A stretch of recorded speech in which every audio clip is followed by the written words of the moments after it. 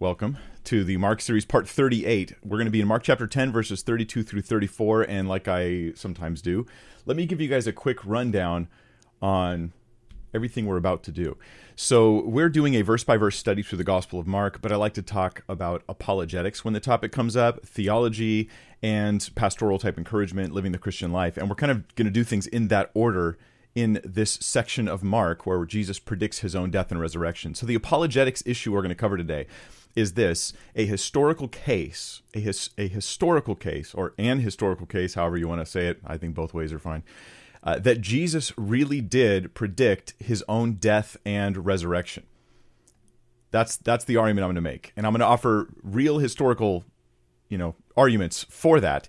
And then we're going to, number two, after a big section on apologetics, we're going to get into some deep theological insights that we should gather as we look at Jesus' words about his death and resurrection, and we'll deal with some of the modern Christian progressivism, or I should call it Christian progressivism, because sometimes they abandon important Christian truths in their attempt to reinvent Jesus.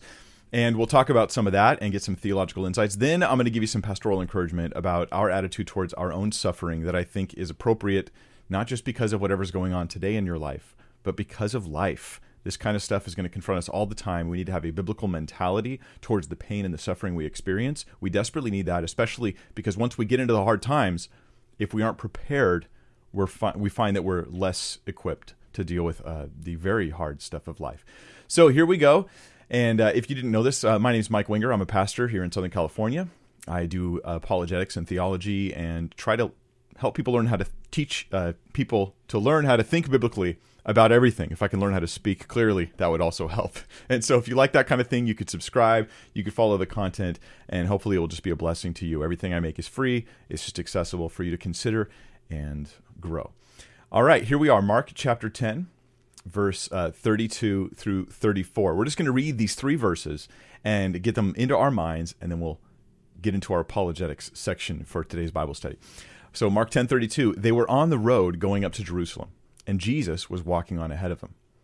And they were amazed, and those who followed were fearful. And again he took the 12 aside and began to tell them what was going to happen to him, saying, "Behold, we are going up to Jerusalem, and the Son of Man will be delivered to the chief priests and to the scribes, and they will condemn him to death and will hand him over to the Gentiles. They will mock him and spit on him and scourge him and kill him. And 3 days later, he will rise again." So here's the question I want to ask as we approach this passage. Did Jesus really predict his own death and resurrection? Now, you may say, Mike, of course he did. Like, that's what the Bible says, and I'm a Bible-believing Christian.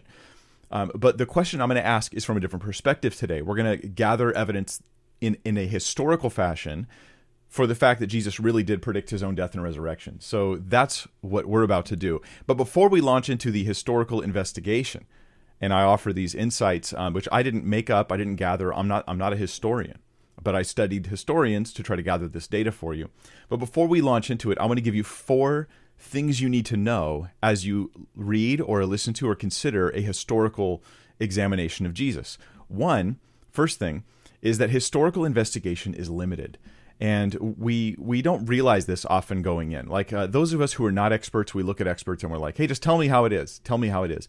And we don't realize that sometimes they're dealing with very specialized skill sets that have limitations that are positive and negative. And so you need to know this because they're limited to certain types of tools in their attempts to discover the truth about history, and they're limited to certain considerations. Now, these limits may or may not be all good. For instance, one of the limits of most historical research done nowadays is they are blind, intentionally blind, to the inspiration of Scripture. That is, they will examine what the Bible says with the assumption or the treatment that the Bible is not inspired.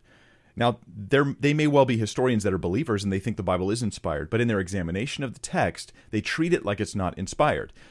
Now, that could be good or bad, right? Well, I mean, if the Bible's not inspired, then that could help you in your research. If the Bible is inspired, this could actually hurt you in your research. You could be misweighing the various sources you're comparing when you look at history.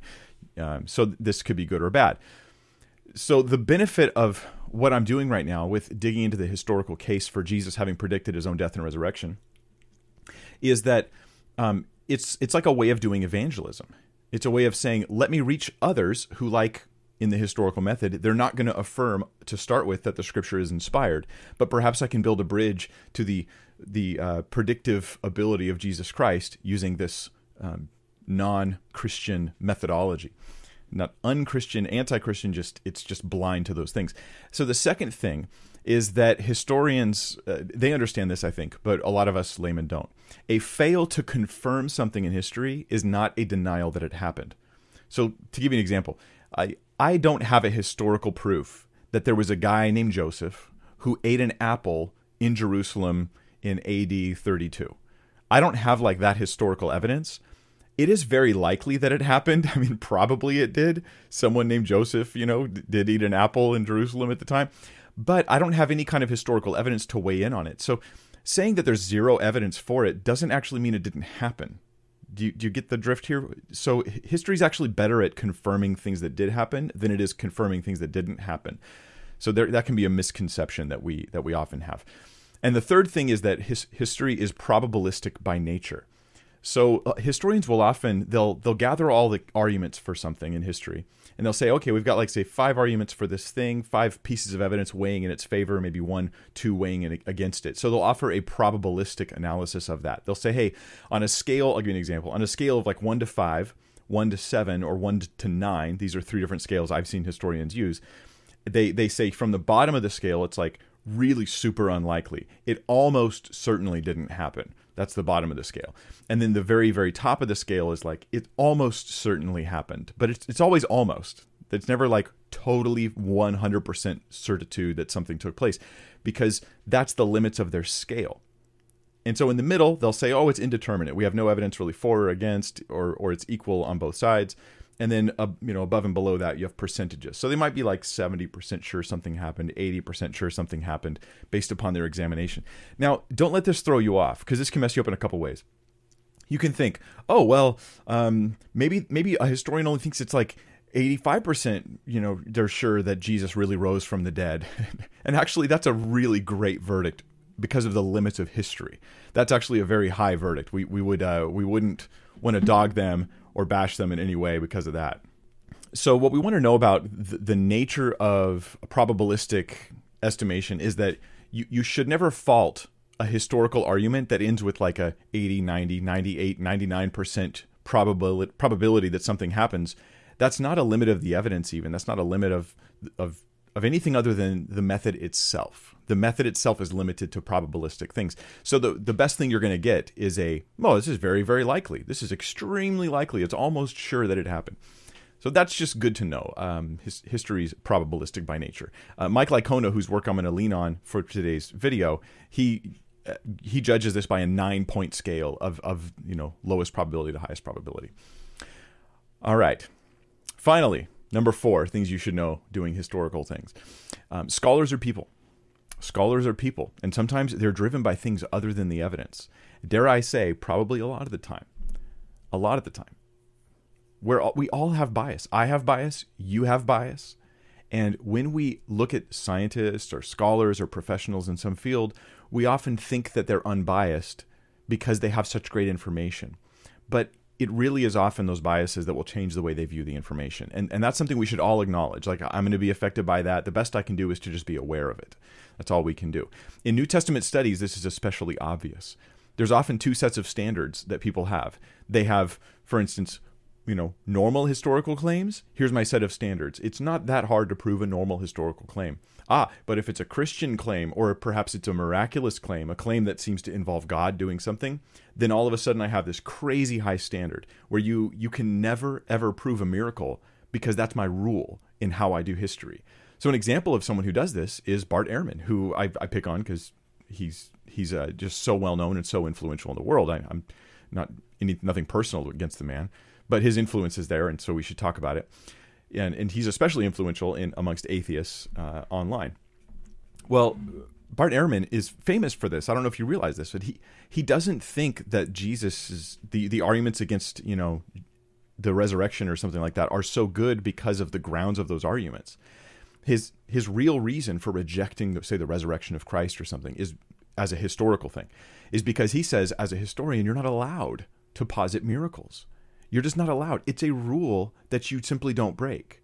no matter what the evidence, you can't say it was a miracle. And so in this case, it would affect people when they look at, hey, how likely is it Jesus really predicted his death and resurrection? There are some who would simply disregard all the evidence and say, hey, that would be like a foreknowledge thing. This would be like a God type thing. So man, we're gonna rule that out ahead of time. And the reason is because scholars are people. They're people, and they're reading their own biases into it.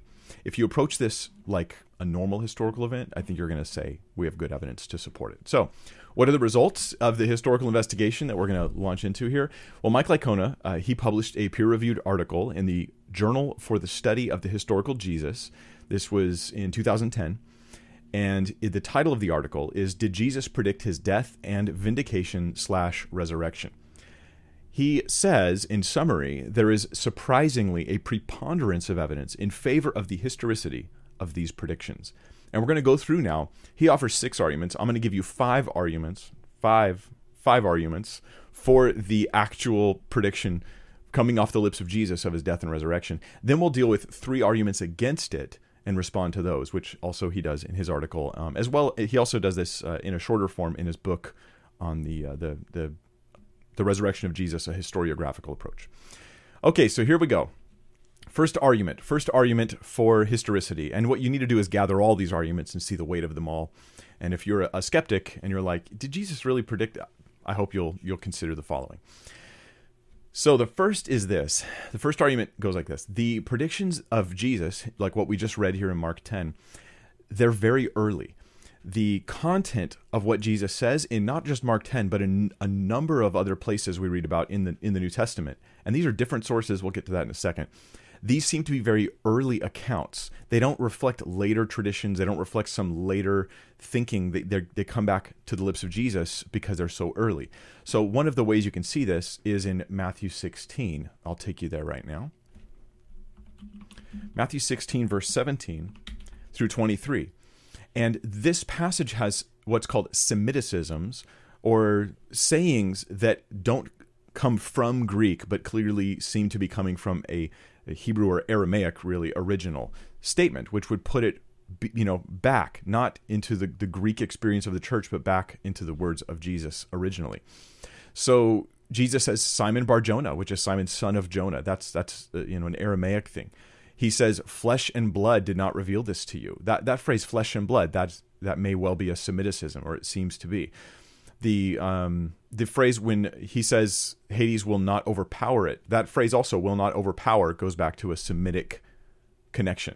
And this continues all the way through verse 23, these kinds of things. Dr. Hans Beyer says this: these suggest pre-Matthean tradition with strong Palestinian Jewish Christian roots, independent of Mark, independent of Matthew. These are independent things. And so this becomes a significant piece of evidence that we have these Semiticisms that are evident in the text.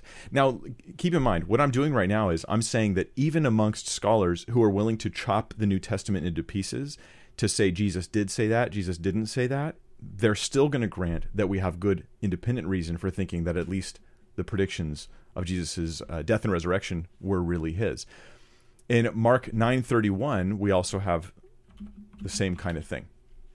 Mark 9:31, one of his predictions, Jesus says, the Son of Man is to be delivered into the hands of men, and they will kill him. And when he's been killed, he will rise 3 days later.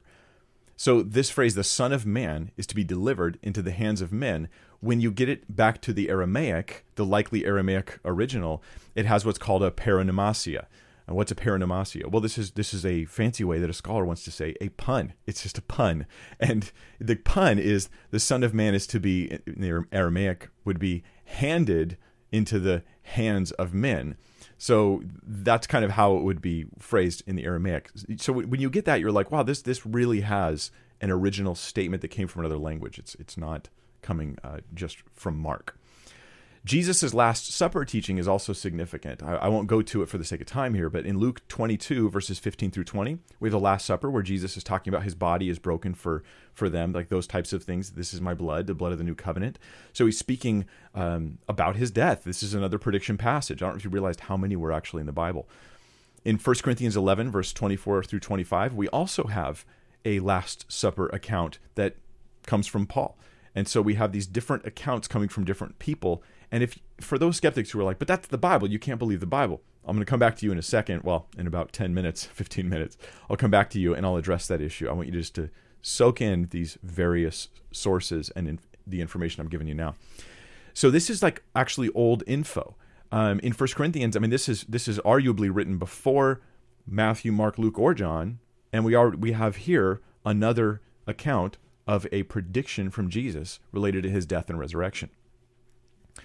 Paul, in other words, he's not making this stuff up. And now some might say, well, Paul, maybe he did. Maybe Paul just invented this saying about Jesus dying and rising and the whole Last Supper thing. But we actually have an argument against that as well. In 1 Corinthians 7, Paul is dealing with a marriage issue, a marriage discussion in the church. And he's answering questions that the Corinthians had asked him. So he's, as you go through 1 Corinthians, answering all these questions they were asking. Well, one of the questions is about marriage. And should people be single? Should they get divorced for the value of singleness for the kingdom? Like, what do we do? At any rate, Paul wants to give them guidance and direction about an issue of marriage. And he says in there about one particular issue, I have no command from the Lord, but here's my instruction to you. And so he makes a distinction between Jesus' commands and his. Now, earlier, he mentions Jesus said this, wife, don't separate from your husband, husband, don't separate from your wife. But then he goes on and he talks about the trouble of a believer and an unbeliever and all that. And he makes a secondary judgment call because it's a new issue that Jesus didn't specifically address.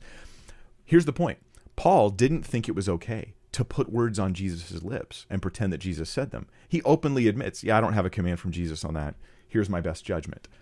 Okay, so that means Paul is not inclined to invent words of Jesus, and he records a prediction. There's an independent account of the Last Supper and Jesus' prediction in Mark 14, 22 through 24, and this all supports the authenticity of Jesus' predictions, and it actually lends support to him understanding it as a sacrifice for other people's sins. That's pretty profound as a historical thing goes. That was number one. So it's very early. We have reason to think it's very early.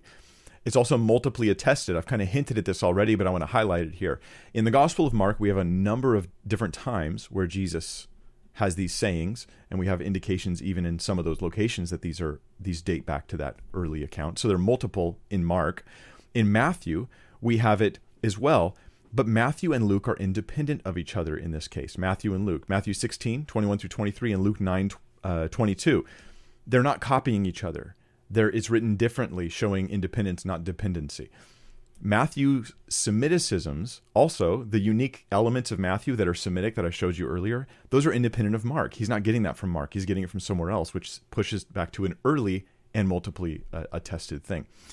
We also see that Jesus' knowledge of his fate in his prayer is evident. So Jesus, as he's praying in the garden, when he's agonizing and he's praying, he's agonizing because he knows he's going to die. Now, this is in Mark 14, Matthew 26, and Luke 22. So it's multiply attested and independent. Mike Licona, actually, in his survey of this topic, he gave 9 independent examples from Mark, M, L, and John. What do I mean by M, L, and John? Let me tell you what I mean by M, L, and John.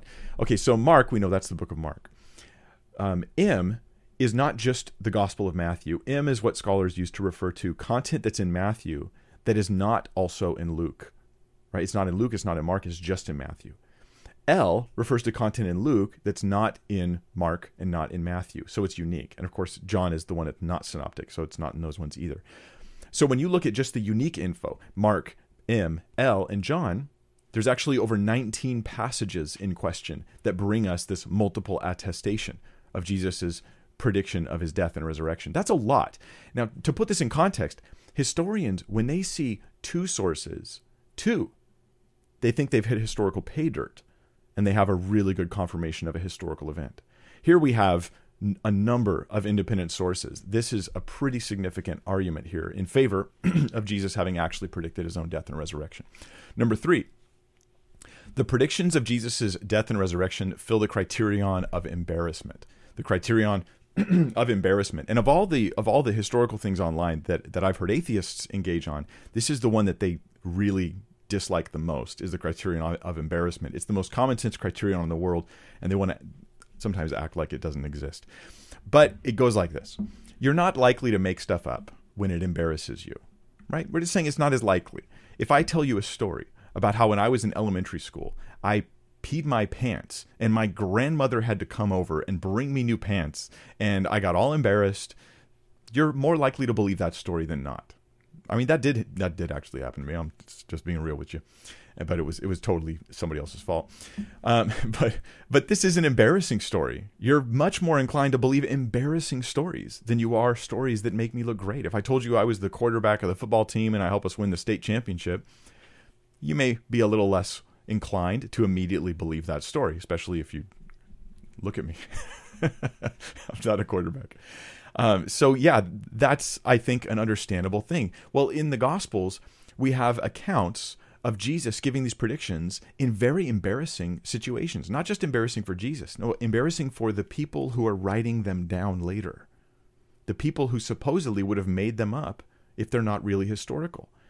Why would they be making up embarrassing elements? So I'll give you examples. In Mark 8:27 through 33, we've gone over this passage in the series already, but in this passage, Peter rebukes Jesus about the very fact that he says he'll die and rise again. So Peter's like, hey, you're the Messiah? Jesus goes, yep, flesh and blood didn't reveal this to you. And then he says, I'm going to die and rise again. And Peter's like, no, Lord, no way. Absolutely not. Jesus then rebukes Peter.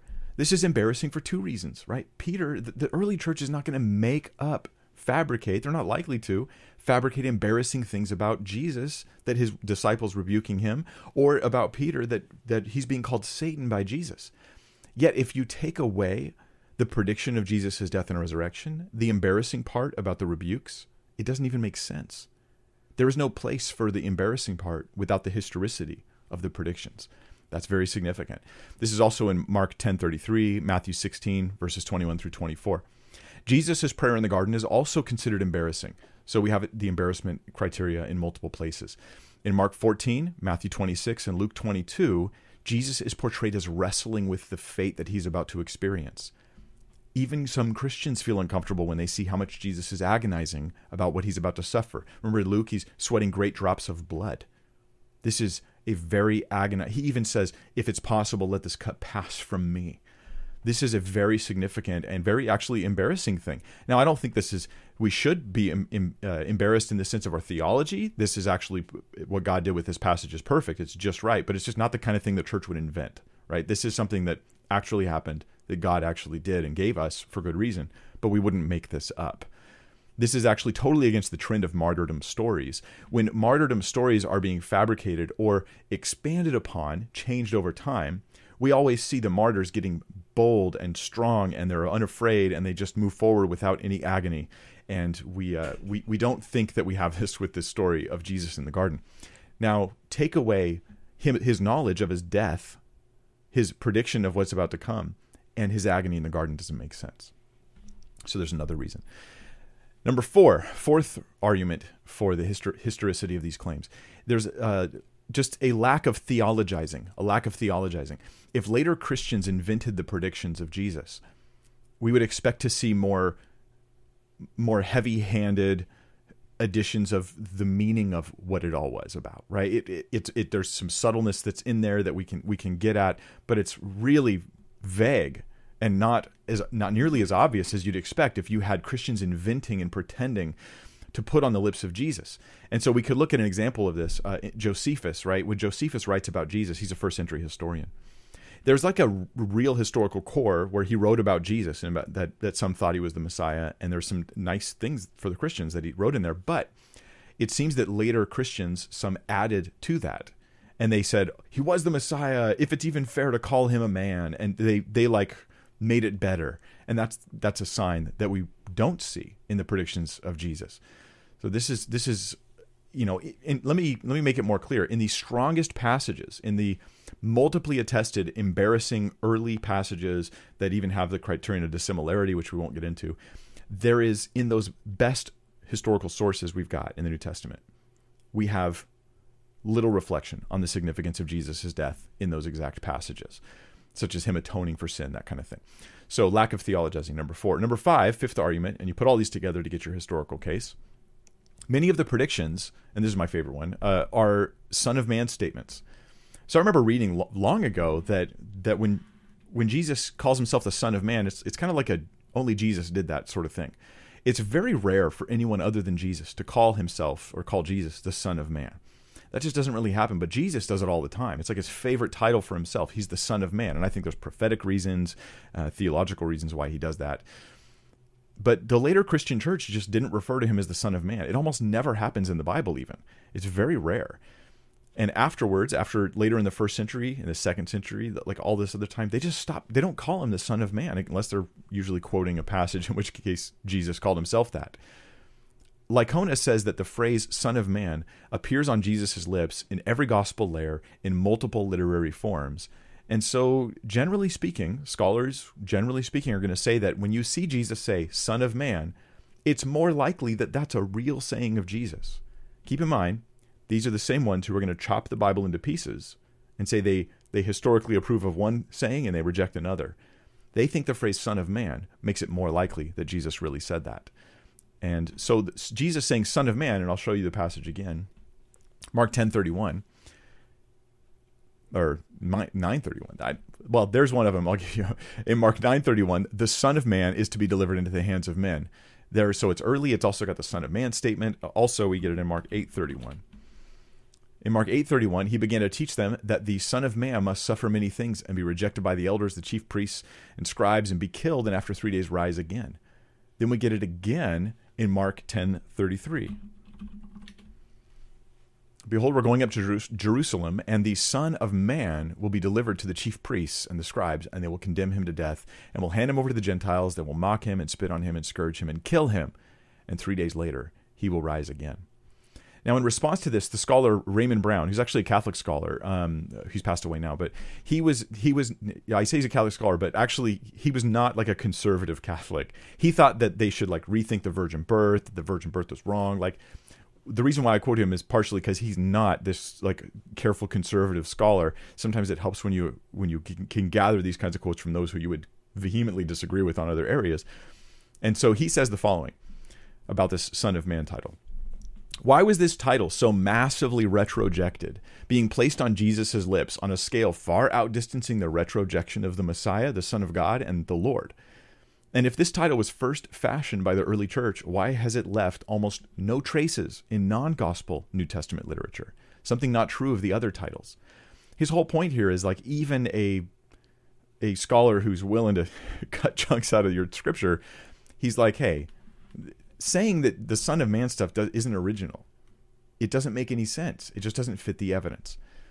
So scholars, like I said, they really do see the phrase Son of Man as a mark of authenticity, even those who reject many other aspects of the gospel. So I've given you guys 5 arguments about it being multiply attested very early, the Son of Man statements, the various reasons to think that Jesus really did predict his own death and resurrection. But now, what some of you are going to be very interested in is the arguments against the historicity of these claims.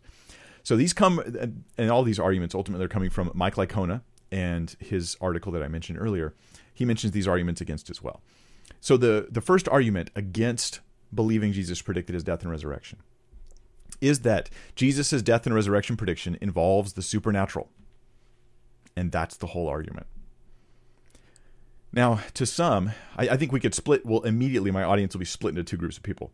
Some who think that's utterly ridiculous, and some who think it's so obvious, how could anyone deny it? Those who think it's ridiculous say, you're just saying I don't want to believe things I don't want to believe.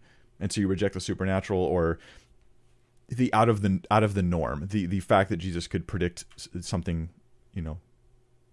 his death and resurrection, something that seems to be miraculous. Now there's another way of doing this though. So some say, I reject it because it's supernatural, and I reject all supernatural claims. I create a standard that's obnoxiously high for anything supernatural, so that even though I would normally believe other things with that much evidence, I won't believe your thing because I consider that supernatural.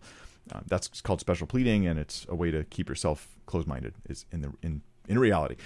But there's a second way of doing this, and that is you don't actually reject the truth of the supernatural thing. You don't reject that Jesus actually predicted his own death, but you do it, and this is more Bart Ehrman's technique. You say, hey, even if he did predict it, we have rules in history where you're not allowed to conclude supernatural things. Hey, maybe he predicted it, maybe he didn't. I'm not allowed to say that because I'm a historian. So as a historian, you can't say that. But this is effectively saying that no matter the evidence, I will never affirm that that thing actually happened historically. So this is a way of keeping your mind closed on the issue. So that would be a fruitless argument, even though it's probably the number one reason why people would reject it. Number two, some would say, I reject Jesus predicting his death and resurrection because it was a later invention by Christians who were trying to exalt Jesus to support his deity. They wanted to make Jesus look bigger and better and badder, so they invented these things. Now, notice this. There's no evidence brought in support of this. And certainly no significant evidence, no real compelling evidence brought in support of this. It's a story. And some people will respond to evidence with storytelling. And that's what you're getting here. But this is an assumption, it's not an argument. Now, this is how it happens in scholarship sometimes, though. They'll just, with a sentence, they'll just write off. And I'll admit, like, as I've been reading, especially the past few years, more and more scholars on different issues, in one case, I love scholarship because I get access to this information that I would have otherwise had a hard time finding. And another side of it, sometimes I scratch my head at the obvious humanity of these guys, that they're just being driven sometimes by things that aren't reasonable. And I could be too, but I didn't expect it as much when I first started digging into that stuff from the scholars. Now they're just humans. So against that, how do I argue against the idea that they are just exalting Jesus? Well, how about the embarrassment? I mean, if the purpose is to exalt Jesus, why does it occur in passages that are embarrassing for the early church, where the early church who wants to exalt Jesus wouldn't make that up? Or how is it multiply attested, and how is it early? Why does it lack the theologizing? Why does it have the Son of Man statements? In other words, all the 5 points I mentioned before are actual arguments against that view, and that view doesn't have any real significant support. The third argument against Jesus predicting his death and resurrection is that Jesus' followers didn't expect him to rise, therefore, he must not have really predicted it. This is a strange response, in my view. But they're saying, hey, the apostles weren't expecting Jesus to come back. They didn't think he was going to rise again. And so he must not have predicted it. Here's my response to that one. First off, and I guess the whole point is this, there's other explanations than they made it up. And those other explanations make more sense with the multiple attestation and the earliness of the early attestation of the claims, that Jesus did predict it, plus the Semiticisms, plus the lack of theologizing, Son of Man stuff, all that kind of thing.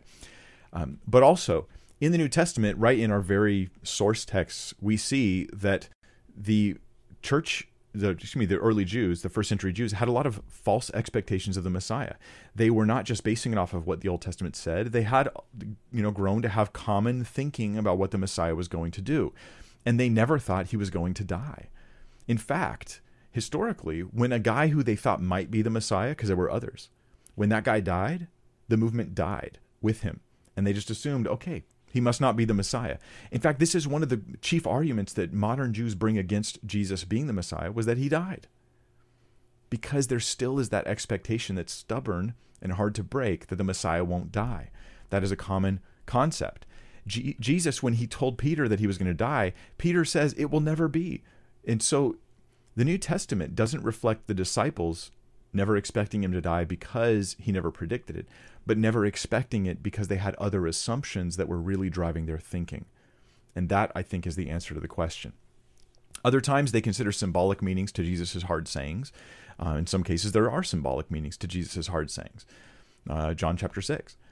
But they don't understand, ultimately, that Jesus is quite literally, quite seriously going to do exactly that against their prior expectations. We'll talk next week about how Jesus is constantly confronting the false expectations that they have. I'm going to do a survey of Mark, a quick one, and we'll deal with that as well as some other stuff. We also forget the humanity of the disciples. When we say, well, they didn't expect him to rise, so he must not have predicted it. But sometimes we just forget that these people are humans. Peter denied Christ. Why? Because he sees him being murdered and butchered right before his very eyes. Imagine someone you love, you look up to, that you think is the spiritual leader. You have these wonderful expectations of them. You've seen miracles. You think you're all in. You're all in for this thing. And then he dies. And in your mind, that means this whole thing was false. I was wrong. He was wrong. I was deceived, maybe. I don't know what was going on. But they're despondent. They're totally down. They watched the murder of someone they loved. And it's just understandable on a human level that they just were overwhelmed and walked away. It's not good. It wasn't the right thing to do, and we would hope we wouldn't do the same thing, but most of us in their shoes probably would have done exactly what they did. So they watched their beloved leader murdered, rejected by the very courts of the Jews that they thought would have been heralding him. And so I think that this is a better explanation for why they didn't expect him to rise. I think it's a much better explanation than thinking that Jesus didn't predict it, especially when you have all those other pieces of evidence. This seems to me like a very high probability case, very strong historical case for Jesus predicting his death and resurrection. Mike Licona summarizes it this way. He says, the sum of the data suggests that the historical Jesus predicted his violent death and subsequent imminent vindication/resurrection. The sum of the data, the strongly in favor of Jesus actually, truly predicting his death and resurrection. Now, that is just one tiny little fact about the historicity of Christ. One tiny little piece taken with the blinders of the historian and going through the data without the assumption of the inerrancy of Scripture or the whole truthfulness of Christianity. But when you do this with other pieces of the Christian faith that are central, like the death and resurrection of Christ, you find there is this massive historical case for the truthfulness of Christianity, even on something like random, like Jesus predicting his death and resurrection. That, to me, is very profound. Very profound. However, a lot of people are not going to give any of the three arguments that I gave against it. They're simply going to say, well, I don't really want to think about it, so I'm just going to say, the Bible says it, I don't believe it, that settles it. And that actually is, let's be honest, that is the level of thinking and the level of reasoning and the level of dialogue that we often see in the online community. The Bible says it, I don't believe it, that settles it. That's the theme of atheism and the theme of a lot of the agnosticism, skepticism that we see. Not all of it, not by any means, but a significant portion. And that's, I think, part of the response. And I'll get comments in this video like, why waste your time doing all, Mike's trying to jump through hoops and do all this gymnastics to get to his thing. And in reality, they won't think long enough. There's meme level atheism, and that rules the day in the online world, where you never get deeper in thinking than the memes. Anyway, no religion has the kinds of historical validation that Christianity has. And even when you approach it with the blinders of history on, it affirms the truth of Jesus Christ. To reimagine Jesus, to do a historical survey of Jesus, and to seriously, soberly try to put together a version of Jesus that is other than what we just read about in the New Testament, the Son of God who died and rose again for you, to see him as something else, it really requires, there's the gymnastics. Those who, even in the 90s, like the whole attempt to reconstruct a historical Jesus, where they would chop the Bible up and they would kind of come up with different versions of Jesus, each scholar kind of inventing their own. It only became more and more apparent that Jesus is a real person as he's presented in the text. And that's where your historical investigation ought to lead, ultimately. The central claims about the person, the death, and the resurrection of Christ, those remain true, even if you are willing to chop up Jesus, which pushes you back to the truth of Christianity. But even for those who do chop it up, I think that's also unwise. All right, so we're going to move on past the apologetic section into the theology stuff today. So Mark 10:32, let's read it one more time, and we're going to dig into some theological insights. They were on the road going up toward Jerusalem, and Jesus was walking on ahead of them. Remember that. And they were amazed, and those who followed were fearful. And again, he took the 12 aside and began to tell them what was going to happen to him, saying, "Behold, we are going up to Jerusalem, and the Son of Man will be delivered to the chief priests and the scribes, and they will condemn him to death, and will hand him over to the Gentiles. They will mock him and spit on him and scourge him and kill him, and 3 days later he will rise again." So what are some theological insights? I asked you to notice that they were on the road going up to Jerusalem, and Jesus was walking ahead of them. Well, notice the two things there. First, Jerusalem's the destination. This is like the only visit to Jerusalem that Mark talks about. It doesn't mean it's the only one that happened. I don't think that anyone was supposed to read the Gospel of Mark and think that the only things that happened in Jesus' years of ministry was what was written in his text, right? These are highlighted for specific purposes. But there's only one trip to Jerusalem in the Gospel of Mark, and I think because Mark wants to have this real stark moment where it's like, here's Jerusalem, here comes the cross, and we're meant to really focus on this issue. It's the importance of Jesus being the sacrifice for our sins. That's our theological insight there. We also get in verse 32 that Jesus was walking on ahead of them. That's the thing I pointed out. This is actually in itself a neat picture of salvation. Jesus goes first, marching toward death, a death he didn't have to die, to pay for our sins. And where's the disciples? They're behind him, following along. And that is our job too. Every time, well, frequently when Jesus talks about the cross that he's going to bear, he then mentions some suffering that we will also endure, because he wants us to follow his lead in dying to this world, to ourselves, in loving others and forgiving.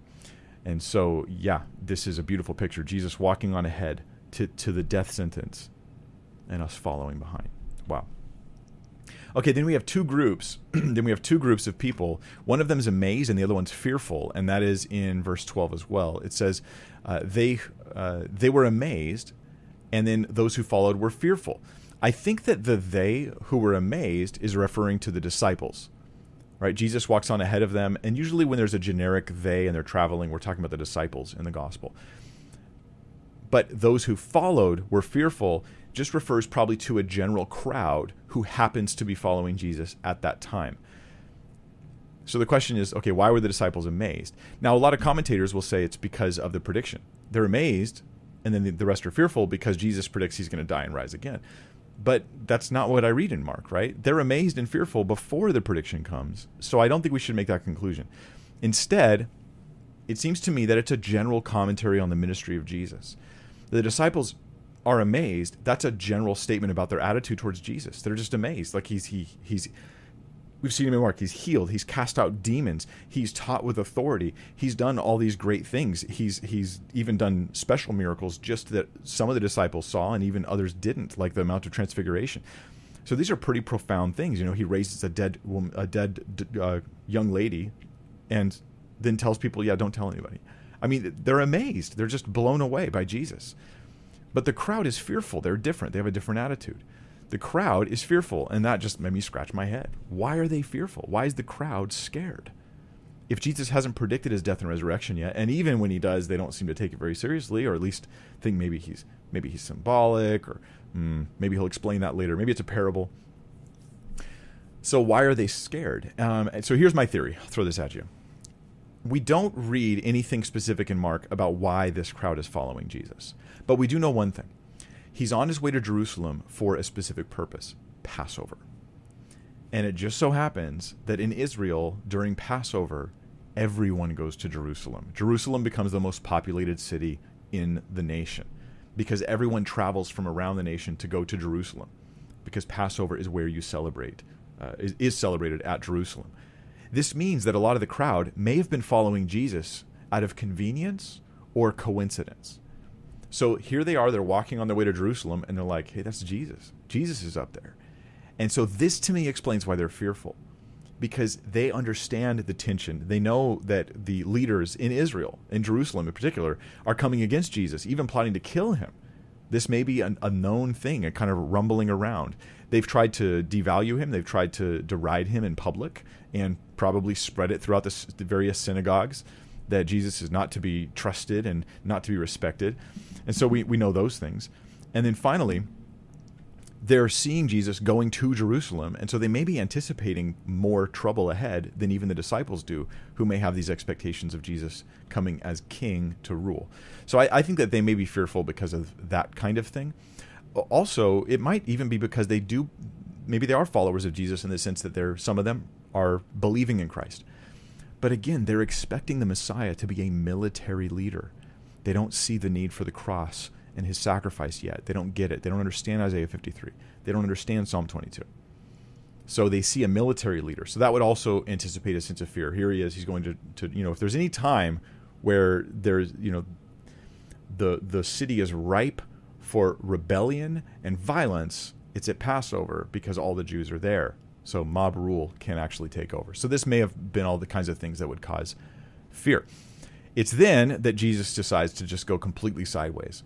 And he doesn't say anything about taking over. He doesn't say anything about ruling, kicking out the Romans or destroying them. Instead, he says, behold, we're going up to Jerusalem, and the Son of Man will be delivered to the chief priests and the scribes, and they will condemn him to death, and will hand him over to the Gentiles. They will mock him and spit on him and scourge him and kill him, and 3 days later he will rise again. Jesus predicts several specific things: mock, spit, scourge, kill. So 4 things that are going to happen. There may be Old Testament connections to these things. So mocking and spitting, we read about in Isaiah. I'm going to give you 3 passages in the Old Testament, by the way, and they're all messianic, and they all connect to what Jesus just said. So very subtle connections, but they seem to be there. Isaiah 50 verses 1 through 12, I think 1 through 7. 4 through 9. Isaiah 50 verses 4 through 9. This is the servant song, the third of the 4 servant songs of Isaiah. Then we have Isaiah 53 and the end of 52, and that's the last servant song. And these are very much messianic passages, very heavy laden with messianic teaching in them. And we have Psalm 22, which Jesus himself quotes on the cross. 3 very messianic passages, and they all seem to connect to what Jesus has said here. We're going up to Jerusalem, the Son of Man, right? He's going to be mocked, spit on, scourged, and killed. Well, mocking and spitting on, we see that, and I'm going to give you some verses. Isaiah 50, verse 6, and Isaiah 53, verse 3. Also, Psalm 22, verse 7, all 3 of those messianic passages. The scourging, we read about in Isaiah 50, verse 6, and Isaiah 53, verse 5. The death, we read about in Isaiah 53 and Psalm 22. All these things seem to be connecting to these passages. So altogether, we have two of the major servant songs, which are beautiful to look at the progression of how they start talking about Israel, and then they move to talking about one person within Israel who finally takes the sin and suffering and pain and death that belongs to Israel. Those are beautiful. Check it out. Google the 4 servant songs of Isaiah, and you can see that progression through the 4 songs. But we're going to read right now one of them, and that's Isaiah 50, verses 4 through 9, because it's an underappreciated servant song. And so we're going to dig into it. Isaiah 53, you guys probably are well familiar with. Isaiah 50, verses 4 through 9. The Lord has given me the tongue of disciples, that I may know how to sustain the weary one with a word. So it begins by saying he's teaching. God has given him things to teach and to share, and it will help others. And of course, that's ultimately true in Christ as he preaches the gospel and proclaims forgiveness. He awakens me morning by morning. He awakens my ear to listen as a disciple. The Lord God has opened my ear, and I was not disobedient, nor did I turn back. I gave my back to those who strike me, and my cheeks to those who pluck out the beard. I did not cover my face from humiliation and spitting. Now, in the context of Isaiah, Isaiah considers himself not to be this perfect, obedient person. In Isaiah, the beginning of Isaiah, he's like, woe is me, I'm a man of unclean lips, amongst a people of unclean lips. But no, here's this servant who's not like that. He's perfect. He gives his back to those who strike him. He gives his cheeks to those who pluck out his beard. He doesn't cover his face from humiliation and spitting. For the Lord God helps me, therefore I am not disgraced. Therefore I have set my face like flint. Interestingly, Luke, when he talks about Jesus' final ascent to Jerusalem, he uses that phrase, set his face like flint to Jerusalem. And I know that I will not be ashamed. He who vindicates me is near. Who will contend with me? Let us stand up to each other. Who has a case against me? Let him draw near to me. Behold, the Lord God helps me. Who is he who condemns me? Behold, they will all wear out like a garment. The moth will eat them. And so this is, ultimately, we have this beautiful passage. It's as though Isaiah 50, this third of the servant songs, is written from the perspective of Jesus marching to Jerusalem. And then Isaiah 53, the final servant song, it's like it's written from him being on the cross, right? It's like a reflection of Jesus, the attitude they have while he's on the cross. It's powerful and it's beautiful. Now, there have been, let me move on to another point here. There's been a lot of talk, especially recently over the past several years, about who killed Jesus. Now, in the past, the talk went like this. A lot of people wanted to say the Jews killed Jesus, and so the Jews are guilty, and that it turned into like this anti-Semitism and they'd use Bible verses to support it. Of course, you could use Bible verses to support whatever you want. But they would say, yeah, well, like Peter in Acts 2, he says that the Jews killed Jesus with lawless hands. But of course, that is incomplete, as most heretical content is. They can always quote a verse, but they can't quote the whole counsel of what Scripture says. Peter, after saying that, after admitting that, yeah, the Jews and Gentiles had a hand in it, obviously, but there were Jews who were there who had killed Jesus with lawless hands. Then in verse 37, in the same chapter, in the same book, they're freaking out. What do we do? Peter, what are we going to do? We've killed the Messiah. And Peter's not like, oh, well, you're cursed. Your people are cursed forever, and it's too late for you. Instead, Peter, who is a Jew, preaching to the Jews with a bunch of other Jews who are all saved behind him, because they were all Jews at the time. All the Christians were Jews. Peter says to them, repent, and each of you be baptized in the name of Jesus Christ for the forgiveness of your sins, and you'll receive the gift of the Holy Spirit. God wants to bring salvation and comfort to them, even those who were directly guilty for the killing of Jesus Christ. So anyway, the anti-Semitism stuff, like if that's you, I don't know what I'm supposed to say to get you to slow down, because already you're like stopping the video, unsubscribed, I can't believe you, and I'm like, I don't care, but I don't know how to slow you down enough to get you to realize that what you think is biblical is the opposite of the cross. Think about it. The cross is God reconciling the world to himself. And you look at the cross and you think it is the curse of God upon the Jews. It's God saying, no more, you're now cut off because you crucified Messiah.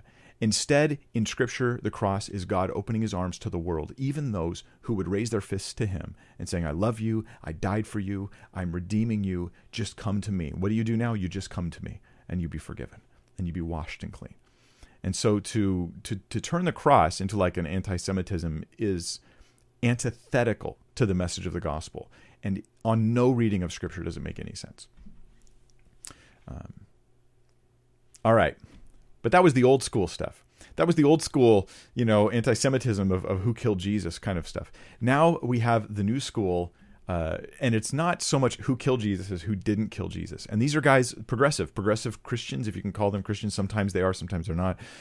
And they want to sometimes take away the heart of the cross. And one of the ways they do that is by changing the meaning of the cross. And one of the ways they do that is by saying, God didn't kill Jesus, we did. God had nothing to do with it. And this is stuff that's popularized by guys like Brian Zond, who I've dealt with in the past as well. Nothing personal against him, but he's preaching rank heresy of the worst kind. And so as much as he's presented like a wonderful man, I just don't care. I don't accept people's false teachings because they're very likable and nice. And I mean, I'm not calling him the guy Satan, but I'm saying Satan's method is that he disguises his ministers as angels of light. So we can't judge based upon how nice people look as far as what their theology is. We need to stick to Jesus. So in the passage I just read in Mark, the passage we're in today, I'll take you guys there again. There is an indication about who delivered Jesus, or rather maybe who didn't. And so Jesus says in Mark 10:33 that the Son of Man will be delivered to the chief priests and scribes. And there's been a lot of ink spilled as far as like, well, who's delivering the Son of Man? Is it Judas? Is it the chief priests? Is it the Jews? Is it the Gentiles? Who's the one initially delivering the Son of Man over?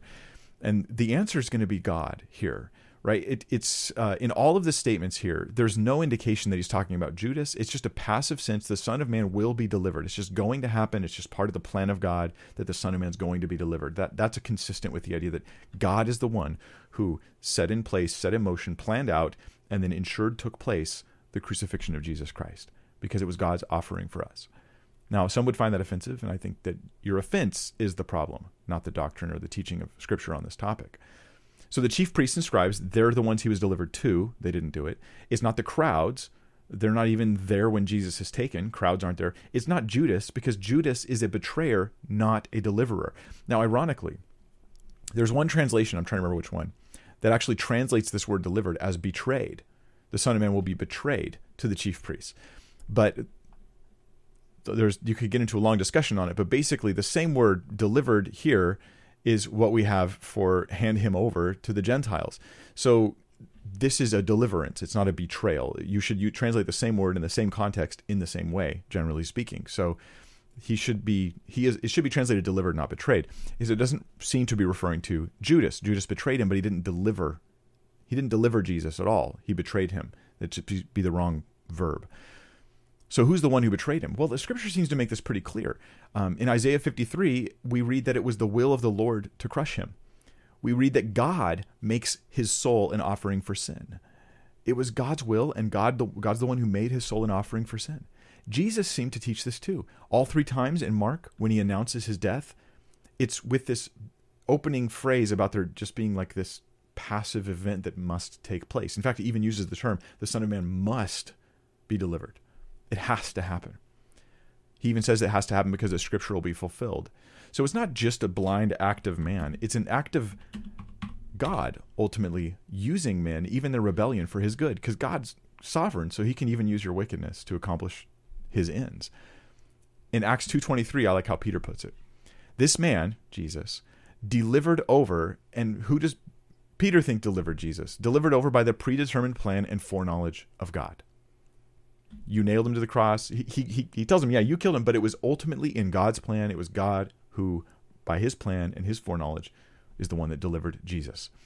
Why do I think this matters? I think that Jesus's death is not just a commentary about pacifism, and this is what Brian Zahn and some others will do. They reduce the gospel. I know they speak about the gospel in very lofty terms, but it starts to sound like great swelling words of emptiness to me. Jesus' death is not just a commentary against the violence of man, nor is it teaching us Christian pacifism. His death, while there is some element there that speaks about violence and about the bloodthirst of man, there's elements that are there that are very true. But his death is a sacrifice that is like a ritual sacrifice where he dies in our place, representing us, paying for our sin that we might be forgiven. This is a central aspect of the gospel of Christ, a central aspect of the cross, and we should not miss it. That's why it matters that God delivered him over, because he's the one giving the offering. Like in Genesis 22, when Abraham says God will provide for himself an offering. God provided the offering. I think that's pretty significant.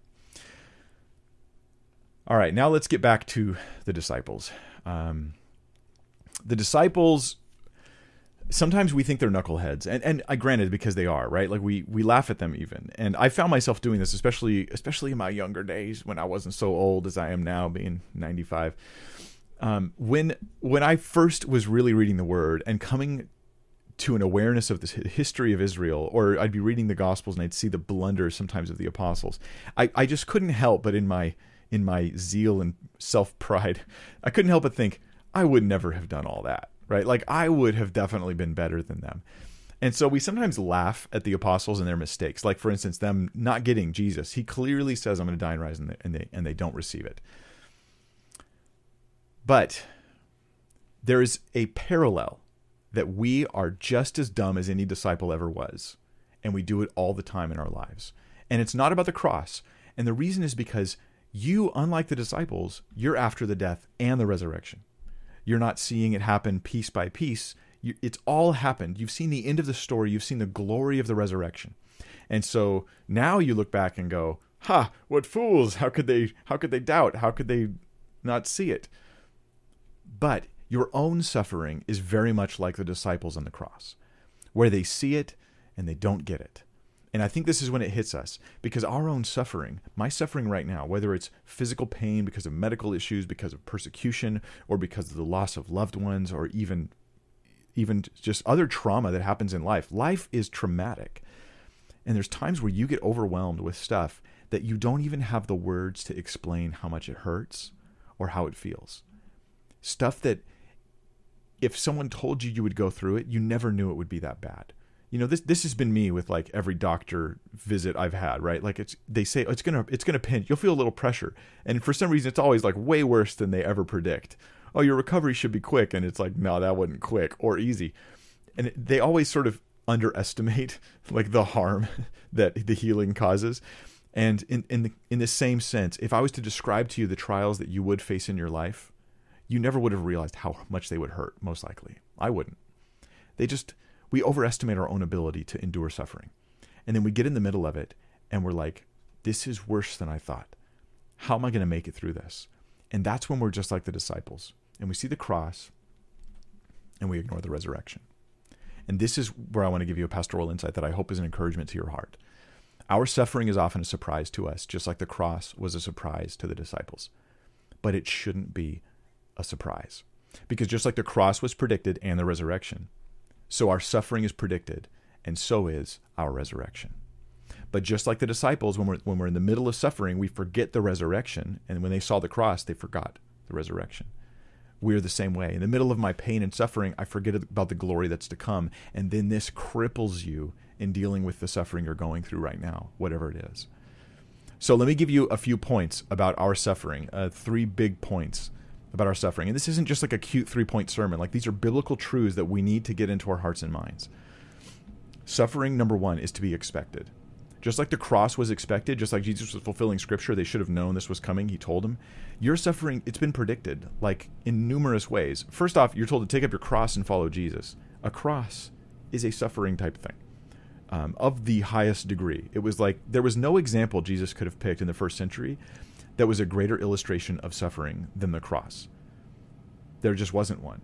It was called the extreme penalty, like the ultimate penalty by the people back in the time. You're also told that persecution is something you're going to endure. 2 Timothy 3:12, all who desire to live godly in Christ Jesus will be persecuted. So you'll suffer persecution. And I think that in the season that's coming our way in our world, that persecution is going to increase. And this isn't to make us paranoid or make us think that everything's persecution when it's not. But yeah, it's probably increasing. And we need to set our face like flint. Be ready to face it. It's coming.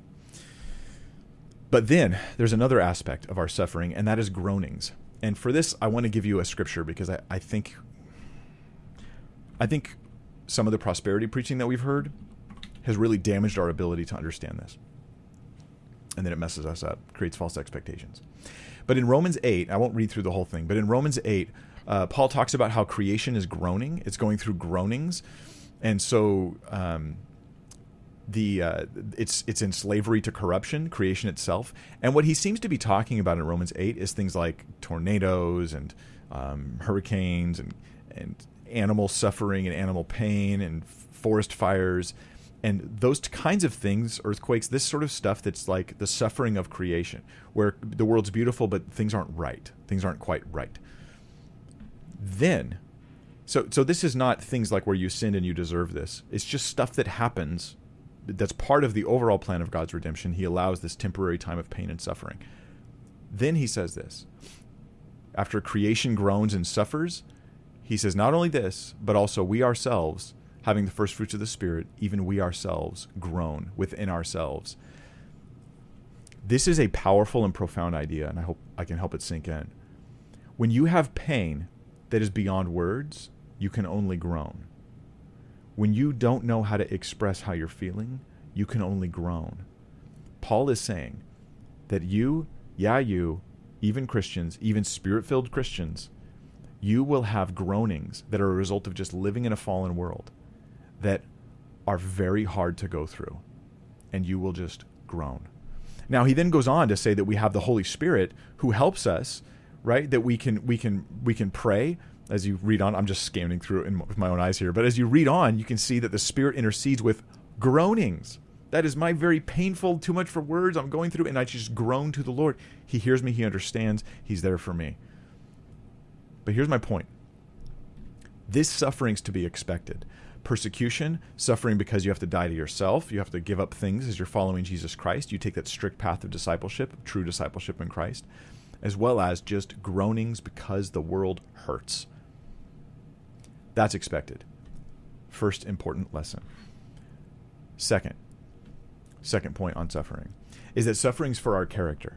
Your suffering that you're going through right now, the suffering you'll experience next year, 5 years, 10 years from now, things that you didn't have words for, you don't even know how to explain, you never could have anticipated it. That suffering is for your character. James, I got to read these verses to you. James chapter 1, verses 2 through 4. And maybe you're thinking, I know, Mike, I know this. No, you can't just know it as you nod your head and you wave it away. You got to know it when it comes into your heart and brings you comfort. That's how you have to know it. James 1, verse 2. Consider it all joy, my brethren, when you encounter various trials, knowing that the testing of your faith produces endurance. Endurance, or patience. You're learning to endure. This is causing character growth in you. And let endurance have its perfect result, or mature result, so that you may be perfect or mature and complete, lacking in nothing. So the goal that God is bringing out of my pain and suffering is my character growth. That is, he's not making you more wealthy. He's not making you better looking. He's not making you more capable of doing things in this world. He's changing your actual character. Now, if I can offer a cheesy illustration, which I will do with or without your permission. I've always enjoyed video games. I don't enjoy them as you get older. Like, I just don't enjoy them as much. But I still, like, sometimes will play video games just to, and have a good time, relax, and probably not as often as I should, actually. At any rate, the games that I tend to like are the games where I have a character in the game, and you can, like, level up the character. Whereas games where it's more about the gear and you get better gear, I just don't find those as interesting. For some reason, the idea that the leveling up is attached to the gear instead of the character is just less appealing to me. I don't know why this is. Maybe you're the same way. But thinking that the character themselves is growing stronger is somehow satisfying to me. Well, when I go through suffering, it is not giving me better gear in this life. I'm not getting rich. I'm not getting stronger physically. I'm not getting whatever, even stronger mentally in many cases. I am, however, getting more godly character. And that character growth is permanent. That character growth is eternal. I'm going to take the growth, even brought through pain, and I'm going to carry that with me into eternity, into heaven. And that is worth it. It doesn't feel like it, perhaps, but I believe it's absolutely worth it. And that's why you should count it all joy. Another verse that gives us this is 1 Peter 1, verses 6 and 7. In this you greatly rejoice. That's talking about we're rejoicing in our future glory and the salvation we've received. Even though now, for a little while, if necessary, you have been distressed by various trials. And here's the so that. Peter's telling you what your trials are for. Please let this sink in your heart. So that the proof of your faith, being much more precious than gold, which is perishable, even though tested by fire, may be found may be found to result in praise and glory and honor at the revelation of Jesus Christ. That is, there's going to be this character growth, and that your faith and your trust in God that shines when you go through hard times, that will be found to result in praise and glory and honor at the revelation of Jesus Christ. Wow.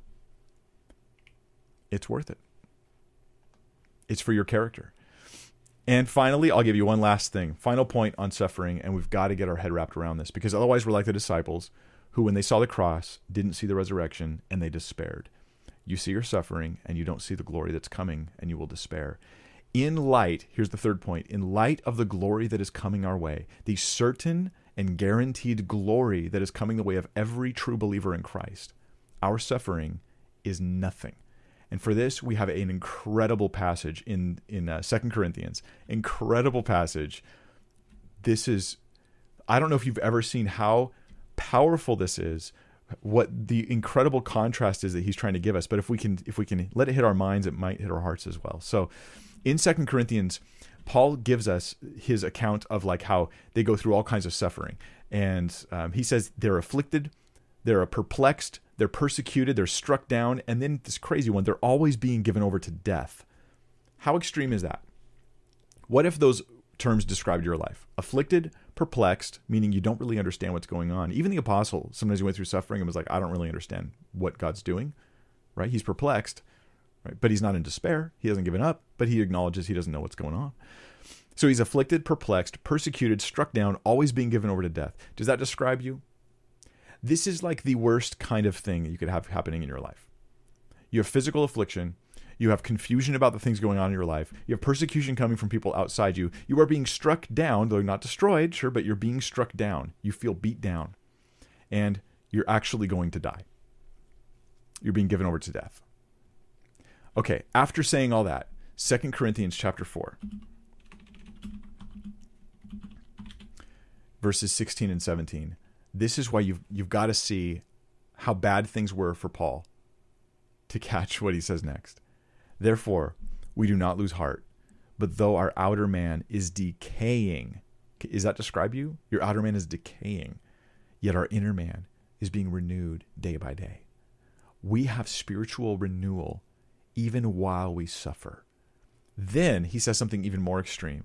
For momentary light affliction is producing for us an eternal weight of glory far beyond all comparison.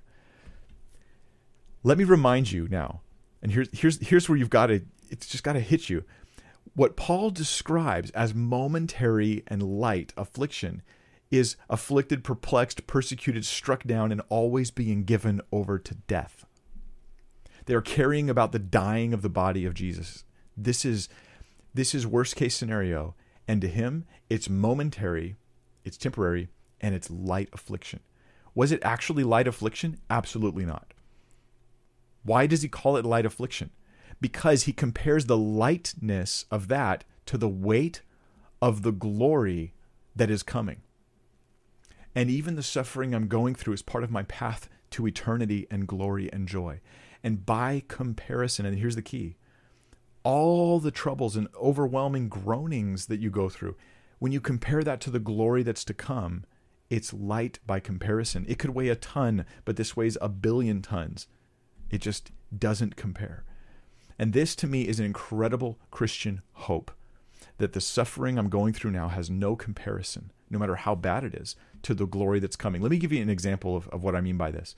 Let's say that I put you in a slingshot, and we'll pretend that you're a kid so that you're not scared and you think you can't die.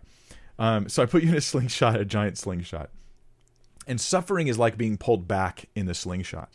And glory is like when you get released. And so as you're pulled back in the slingshot further and further, that like represents your life as suffering. You're getting pulled down further and further. You feel the tension, you feel the hardship, you feel the pain.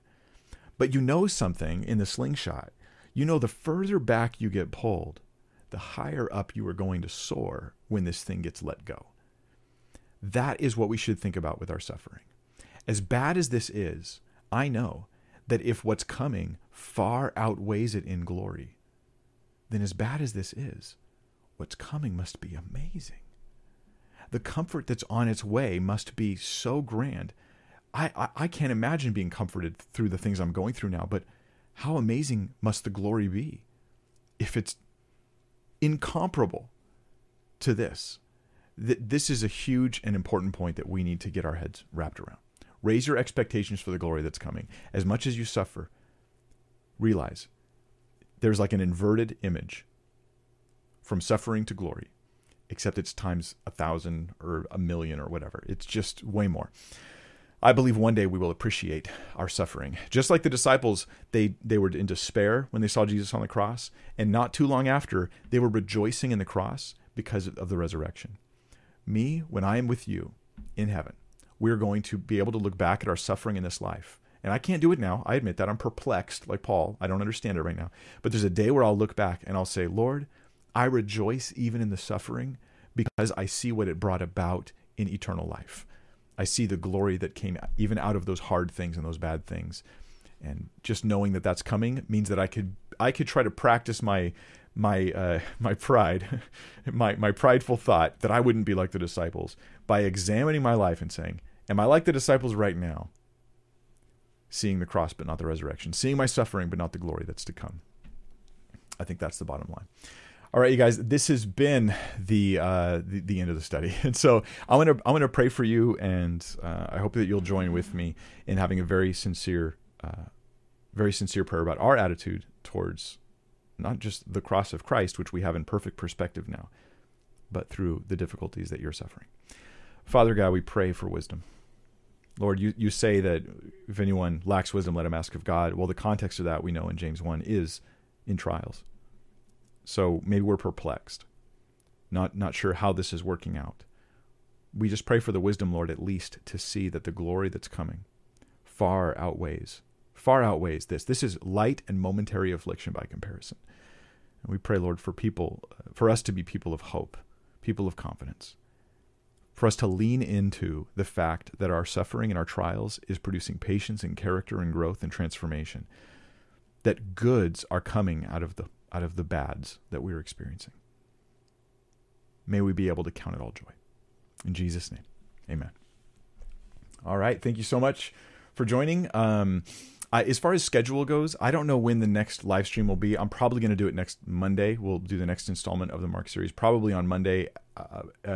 And I'm not promising this, but most likely it'll be like middle of the day, like 2 p.m. Pacific Standard Time. That's most likely going to be the time. I wasn't able to do it this week on Monday, so I stuck it on the old Tuesday live stream time. And I have heard you guys on my last video, or I asked if you guys wanted more Q&As, and I feel like there's been a pretty positive response. So I'll probably do another Q&A video coming up within a week, and hopefully be able to be a blessing to you guys. So thank you very much. Take care.